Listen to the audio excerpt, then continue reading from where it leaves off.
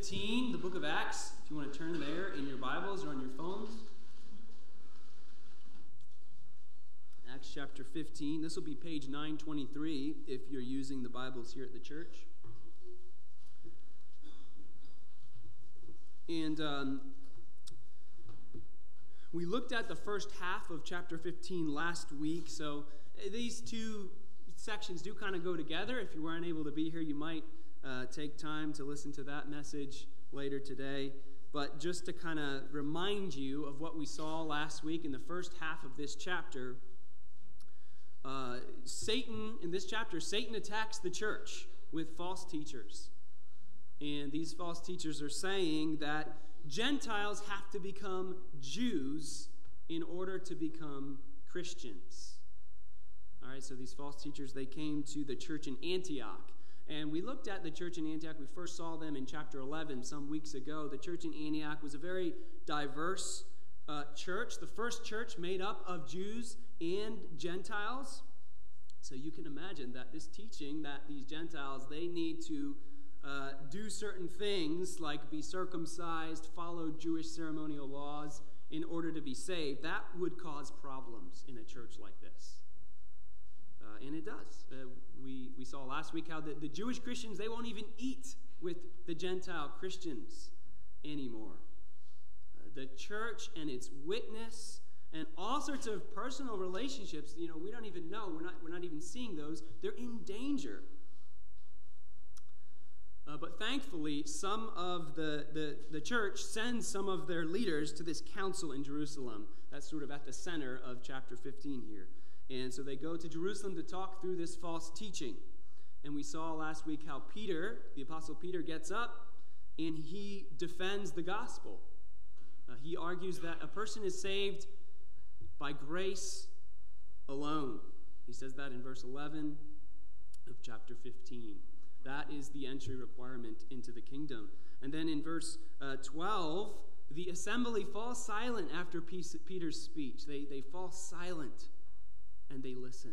And Paul and Barnabas then, they kind of tell all about this first mission trip they've just gotten back from and how God is clearly approving of these new Gentile Christians because he sent all these miracles to affirm that he approves of their entrance into his people. And so then we come to our text for today, verses 13 to 25. So we'll look at that today, verses 13 to 25 of chapter 15. But before we look at those, let's begin with prayer. Oh Lord God, wherever your people are coming from this morning, whoever may be visiting with us today, Lord, help us all to sit in peace for a few moments this morning and listen to your word. Help your people to be careful listeners who pay attention. Help me to speak clearly and truthfully. And show us how to love the church better. The church is your church. It is the bride of Jesus. It's worth working hard for and sacrificing for. Show us this in your word and apply it to our lives by the power of your Spirit. In Jesus' name, amen. All right, so beginning at verse 13 here. After they finished speaking, that's Paul and Barnabas finished speaking, James replied, "Brothers, listen to me. Simeon," now Simeon is the Jewish name for Peter, so he's talking about Peter, Simon Peter. "Simeon has related how God first visited the Gentiles to take from them a people for his name. And with this, the words of the prophets agree, just as it is written, 'After this, I will return, and I will rebuild the tent of David that has fallen. I will rebuild its ruins, and I will restore it, that the remnant of mankind may seek the Lord, and to all the Gentiles who are called by my name, says the Lord, who makes these things known from of old. Therefore, my judgment is that we should not trouble those of the Gentiles who turn to God, but should write to them to abstain from the things polluted by idols and from sexual immorality and from what has been strangled and from blood. For from ancient generations Moses has had in every city those who proclaim him, for he is read every Sabbath in the synagogues.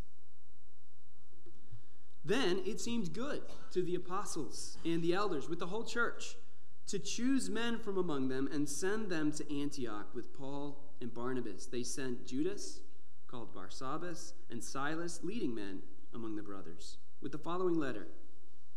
The brothers, both the apostles and the elders, to the brothers who are of the Gentiles in Antioch and Syria and Cilicia, greetings. Since we have heard that some persons have gone out from us and troubled you with words, unsettling your minds, although we gave them no instructions, it has seemed good to us, having come to one accord, to choose men and send them to you with our beloved Barnabas and Paul, men who have risked their lives for the name of our Lord Jesus Christ. We have therefore sent Judas and Silas, who themselves will tell you the same things by word of mouth. For it has seemed good to the Holy Spirit and to us to lay on you no greater burden than these requirements, that you abstain from what has been sacrificed to idols, and from blood, and from what has been strangled, and from sexual immorality. If you keep yourselves from these, you will do well. Farewell. So when they were sent off, they went down to Antioch, and having gathered the congregation together, they delivered the letter. And when they had read it, they rejoiced because of its encouragement. And Judas and Silas, who were themselves prophets, encouraged and strengthened the brothers with many words. And after they had spent some time, they were sent off in peace by the brothers to those who had sent them. But Paul and Barnabas remained in Antioch, teaching and preaching the word of the Lord, with many others also. All right, so in her book, A Place to Belong, Learning to Love the Local Church, Megan Hill describes the testimony of a man named Jim. Jim became a believer in prison, and then he came to her church when he was released, and over time he became an important part of this church. And Megan describes him looking out at the congregation when he became a member and saying with delight, "I've never had a people before." And after he said that, Megan looks around the room and she recognizes that these people are not much to get excited about. She writes, "On the whole, we weren't powerful, rich, intelligent, beautiful, or even especially godly.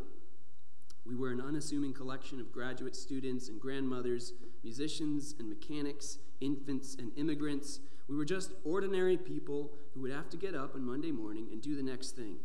Jim's delight over belonging with us almost seemed naive. But Jim wasn't naive. He was loving what God loves." She goes on in her book to walk through 9 different names that the Lord gives his church as a way of teaching us to see the church through God's eyes so that we can learn to love the church the way God loves it. And I open this way because I think what we see in Acts 15 is people who love the church. They are working hard to protect its truth and its unity. And we want to learn from them. How does this text teach us to love the church? Well, first, loving the church looks like a commitment to church government. A commitment to church government. I know for some of you this may not be a very popular idea. The governing structure of a church may seem sort of like this stuffy academic topic to some of you, or to others it may seem even like an oppressive, misogynistic topic. But this story from the life of the early church pushes us to see its importance. This church is disintegrating, is falling apart. The gospel of grace is being obscured, distorted. People are not eating together. The whole thing is about to split down ethnic lines. What kind of witness would this be to the world? Think of the broken friendships. This is not good. If this church does not have a functional governmental structure by which it can appeal for help and then come to an agreement through representatives at a council that all the churches then submit to, everything falls apart. Maybe you've seen good gospel preaching churches that did not have good church government in place. That is a precarious place to be. Loving the church means caring about church government. Now, I'm not intending to prove all the nuts and bolts of Presbyterianism here to you guys today, but I think it's helpful for us to just notice a few things that we see about church government here in the way that these Christians interact and make decisions. So, first, who makes the decisions here? Who makes them, right? The elders and the apostles. Now, we don't have apostles anymore, but it's interesting to notice that none of the apostles act like apostles during the council. They just act like elders. They don't pull rank over the elders. No apostle gets up and says, look, the Lord has given me a special revelation, so I can just save you guys all the huffing and puffing and debating and just let you know what you should do. God could have worked that way, but he doesn't. And this is important because it allows us to say what's going on here is normative. It teaches us how our churches should continue to make decisions. We don't have apostles, but we do have elders. And there's a lot of teaching in the New Testament about the concept of elders, who can qualify as an elder, what they do, the critical importance of carefully choosing your elders. Church government, like any power structure, can be corrupted, it can be misused. Congregations need to be very careful about who they nominate and elect to serve as elders. But continuing with what we see here in Acts 15, how does this council make their decision? We saw last week in verse 6, there was much debate. And then the writer of Acts, he gives us 3 different speeches. There are probably many speeches, but these are sort of the key ones that move the debate along. And what are these speeches doing? How do they come to their conclusion? There's no new revelation from God, right? Just like in our churches. They're only reflecting on and interpreting previous words and actions of God. So for Peter, we saw last week, he reflects on the words God had said to him, right, in the past that led him to witness to these Gentiles. And then, of course, the things that happened in the lives of those Gentiles. And then the same with Paul and Barnabas in verse 22. They're reflecting on these past actions. And then we come to James in verse 13, and he reflects on the Old Testament words of God. So Peter and Paul and Barnabas, right, from our context, they're reflecting on what will become the New Testament. And then James turns to the Old Testament. And he says, what these brothers have described is consistent with what God said in the Old Testament. He quotes from the prophet Amos that God will rebuild the tent of David. Of course, that the house of David had fallen long ago, right? His kingdom was gone. There's no Davidic king left. But James is reminding the church that, in fact, there is a Davidic king left. This text is fulfilled in the person of Christ, who is resurrected and ascended to sit on David's throne forever. And Christ is rebuilding David's kingdom through the creation of a new Israel, which the prophecy goes on to describe. And it talks about this calling of this remnant from all nations, the Gentiles who are called by God's name, who will be part of this house of David. James's point is, this is happening. What God said would happen is happening right here. The Lord promised to bring Gentiles into the house of David, not Gentiles who become Jews, not Jewish proselytes, but Gentiles. And so, based on Scripture, James says, we should not trouble these Gentiles. Now, he offers some caveats, and we'll look at those in a bit. But the point is here, how do they make their decisions? By reflecting on God's word. This is not a mysterious or mystical process. Surely it's prayer-saturated, Spirit-led, but it's also just a straightforward intellectual process. They debate, right? And yet notice what they say in their letter in verse 28. They say, it has seemed good to the Holy Spirit and to us. Through debate and careful examination of God's revelation, they have come to an agreement that they are able to say is the will of the Holy Spirit. Sometimes people feel like the will of the Holy Spirit is impossible to know or sort of mysterious. Or you have to some sort of special spiritual gift to be able to discern it. That's not the process we're given here for how to discern the direction of the Holy Spirit. Instead, the Spirit works through the debate of representatives who've been recognized as gifted and appointed by their congregations. And these representatives, they come to the Spirit's will through careful scriptural interpretation. The Holy Spirit, of course, may have led God's people in different ways in the past, and certainly he could still do so. But this is the normal way we should expect to understand God's will in our lives, through careful scriptural interpretation within the community of God's people. But finally, we look at how they communicate, right? How they communicate. They make a decision, and then they send a letter there, beginning in verse 23. And what's the letter like? It's concise, right? It's clear, and it's warm. They open in verse 23. The brothers to the brothers. So we're brothers, you're brothers. What does that make us? Family.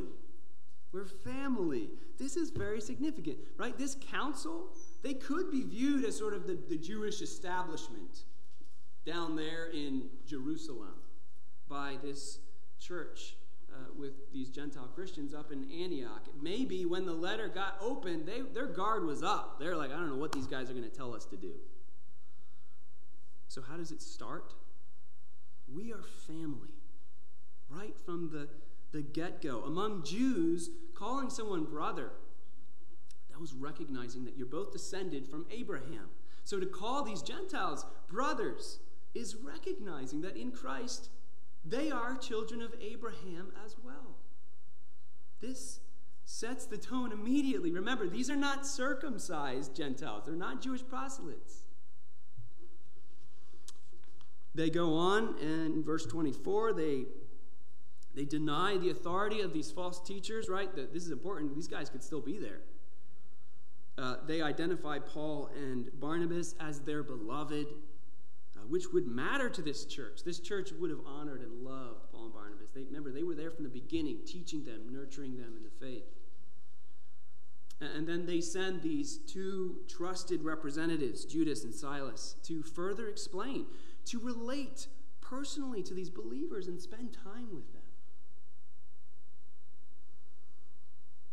Perhaps one other thing we could say about how they communicate is that they communicate with authority.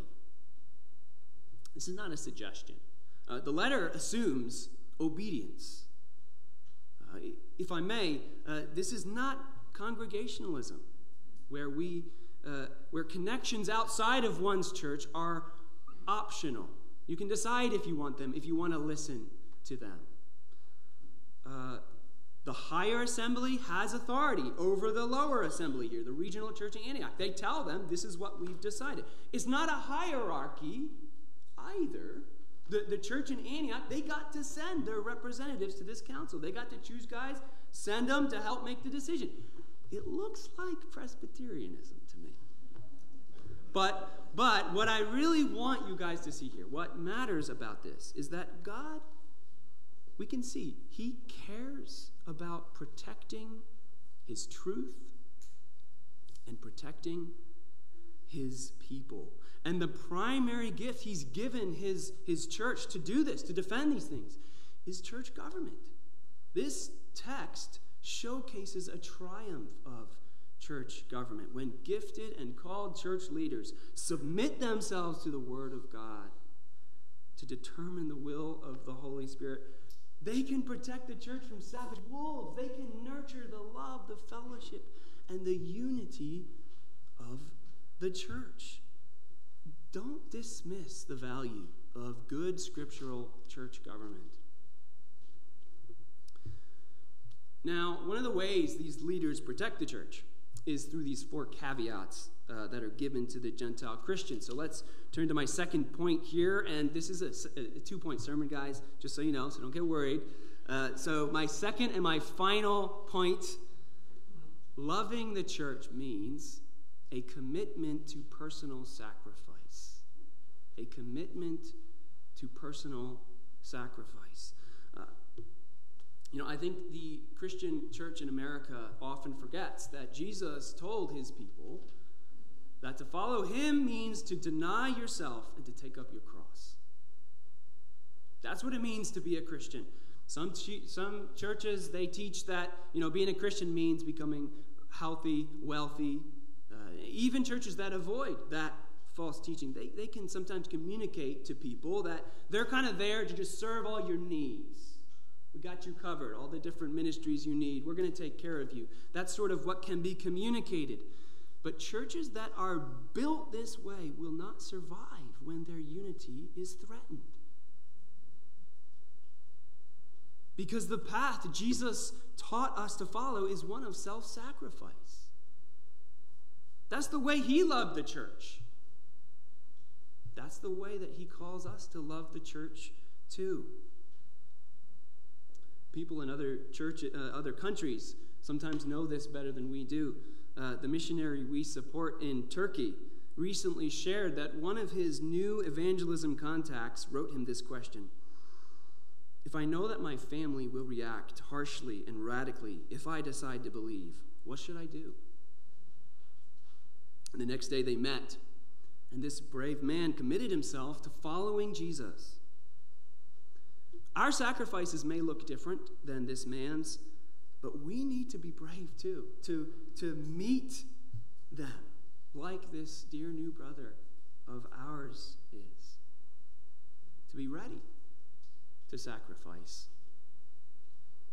Now, but when some of you saw this list of things here that the council asked the Gentile Christians to do, you may have thought, now wait a second, didn't they just affirm salvation is by grace alone? These guys don't have to do any of the circumcision thing, all those Mosaic laws. I thought what about these Mosaic laws now that they've tacked on at the end of the letter? What's going on here? So it's important to say, first of all, they are saying something different than the circumcision party. Remember from last week, right? These false teachers from this circumcision party, what they're saying is these things need to be done in order to be saved, right? But the council is already calling these Gentiles brothers. These things are not an entry requirement. They're already believers. They're being asked to do these things out of love, which is the motive behind all Christian obedience. Because we love God, we're called to love the things he loves and hate the things he hates, which are defined for us in his moral laws. God's moral laws are things that are true for all time. We see these distilled in the Ten Commandments. These are different than like the civil laws that he gave the nation of Israel for a specific period of time, or different from the ceremonial laws that he gave them, which enabled them to live in God's presence before Jesus came and made them unnecessary. But actually, that's what's kind of strange about these laws, isn't it? I mean, the prohibition against Sexual immorality, that's not so strange. That's a moral law. It's commanded everywhere in Scripture. It's an area that would have been a particular struggle for these Gentiles because it was very common in that culture. It continues to be a struggle for Christians. But these other three laws are ceremonial laws. So why do they still matter? The answer is all about love for the church. The council is applying God's command that we love our neighbor as ourselves. And James actually shows us this, but it's not immediately obvious. You got to follow me closely here. Look at what he says in verses 20 and 21. James suggests that the council tell the Gentiles to abstain from these four things. And then he gives the reason in verse 21. Notice the word "for" there at the beginning of verse 21. That's setting up the grounds for these rules, the basis for them. We could also translate that word "because." So they should follow these rules because, he says, from ancient generations, Moses has had in every city those who proclaim him, for he is read every Sabbath in the synagogues. He's noting the fact that the Jews had spread all throughout the Roman Empire. They've got synagogues and communities in all the major cities, many of the minor cities as well. And in every one of those synagogues, people know these Mosaic laws very well because they read it every week. So why do these Mosaic laws matter? Because those synagogues will be the first place every Christian missionary goes when they enter a new city. And if they waltz in ignoring what matters to these Jews, they will not get the chance to tell them about the Messiah, Jesus. And then further, just like in Antioch, we can expect that the norm for this stage of church history is going to be mixed congregations of Jews and Gentiles. Unity between believers will be obscured if the Gentile believers are ignoring these things that still matter so much to their Jewish brothers and sisters. Let's not forget, as this letter is being written by the council, there may be Christians in Antioch that are still not eating dinner together. That's a problem. Now, the council is not saying they have to become Jews. In fact, these four laws, the strangling requirement, that one is implied in the commandment not to eat blood. But these laws are listed in the same exact order, back in the Old Testament, Leviticus 17 to 18, as four things that Gentiles who live in the middle of the Jews, who live in their lands, are supposed to do. So, actually, they're expressly saying that these Gentiles don't have to become Jews with the laws they decide to ask them to follow. And so the council offers a compromise. This is a compromise. First, for the sake of mission, to reach the Jews. And second, for the sake of unity, to build Jew-Gentile churches. And this is a compromise because these laws have been fulfilled by Christ. They don't need to follow them, yet it's also not unbiblical for them to follow these laws. And so on the basis of the Bible's command to love your neighbor, the council asks them to sacrifice their personal freedom and follow these specific Mosaic laws. This is the same reason, by the way, that in the next chapter, Paul's going to circumcise his buddy Timothy. It's the same reason. We call this doctrine loving the weaker brother. Paul talks about this a lot in other places. You can read Romans 14 or 1 Corinthians 8 and 9 if you want to look at that.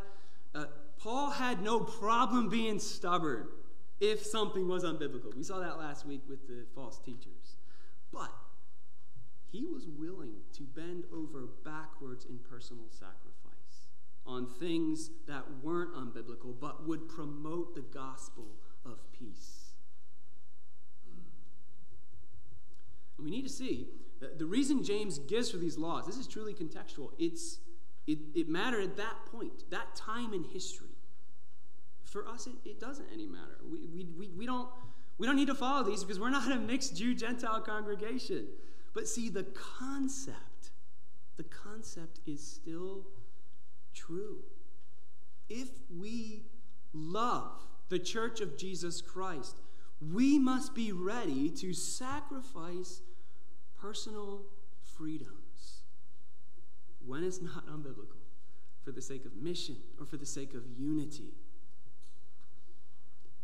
Are you ready to challenge yourself on this? Personal freedom, that's the holy grail of American culture.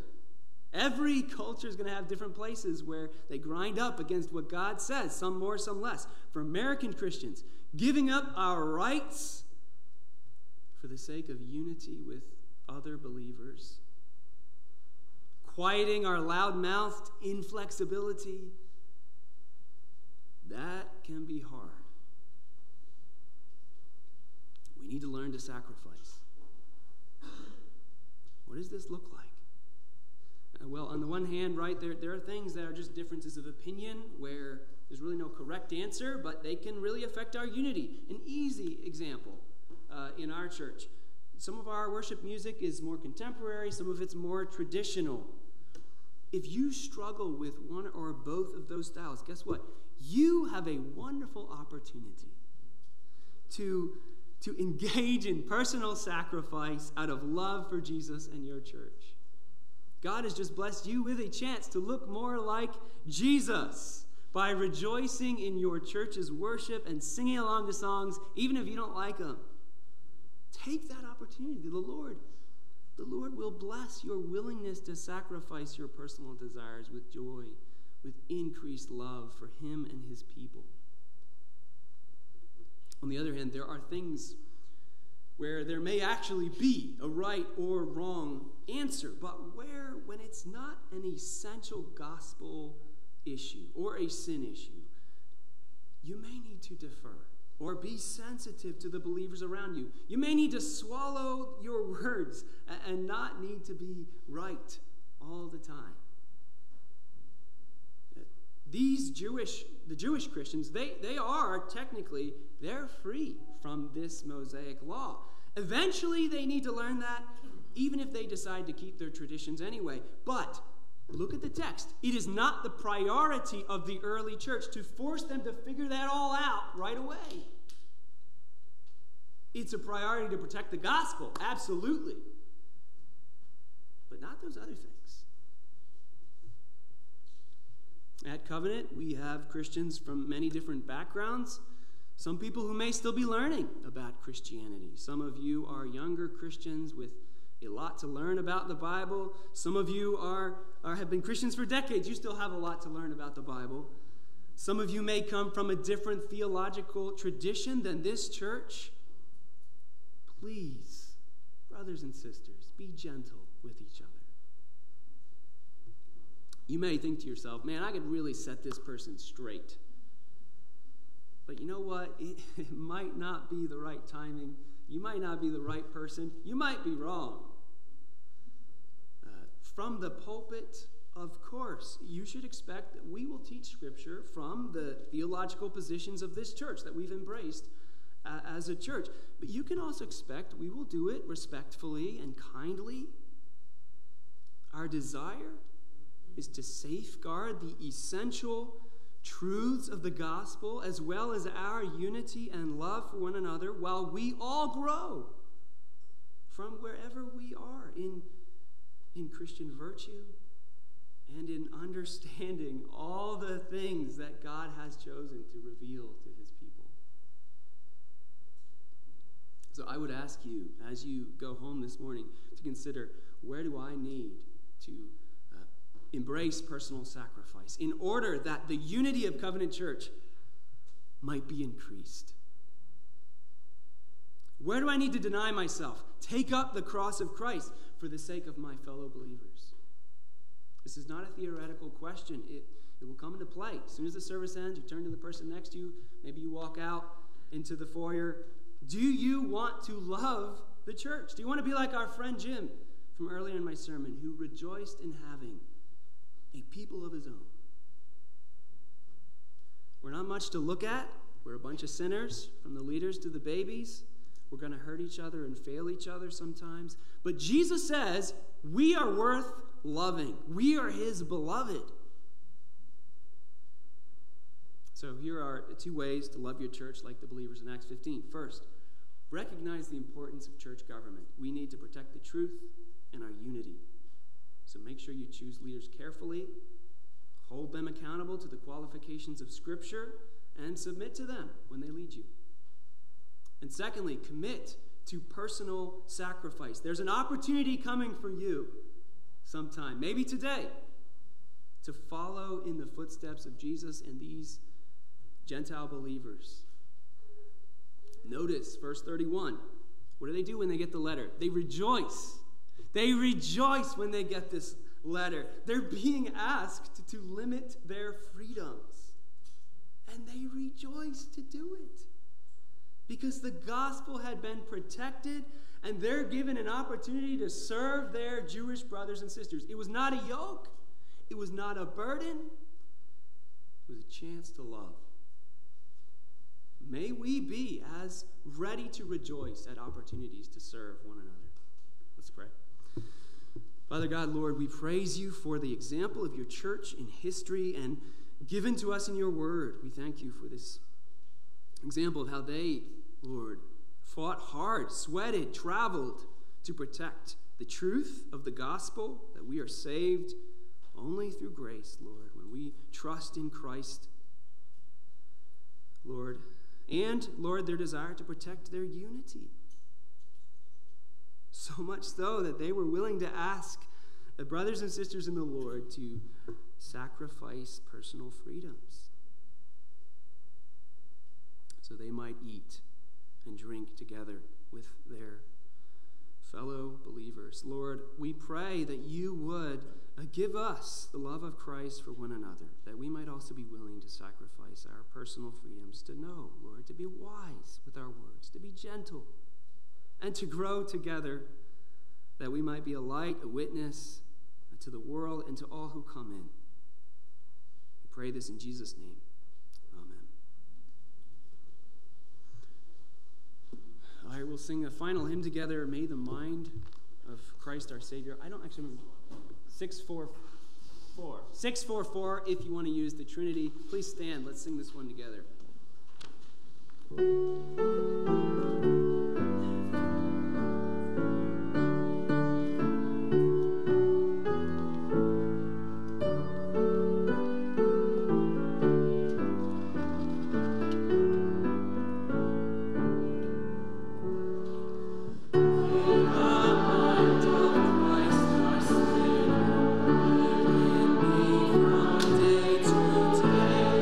By his love and power control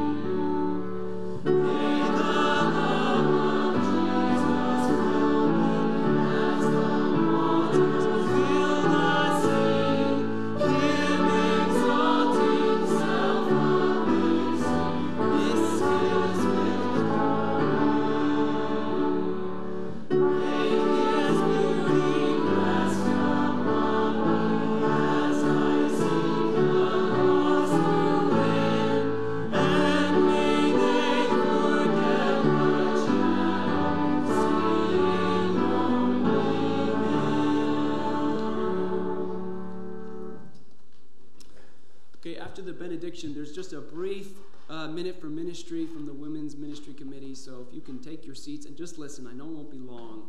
They have a brief announcement.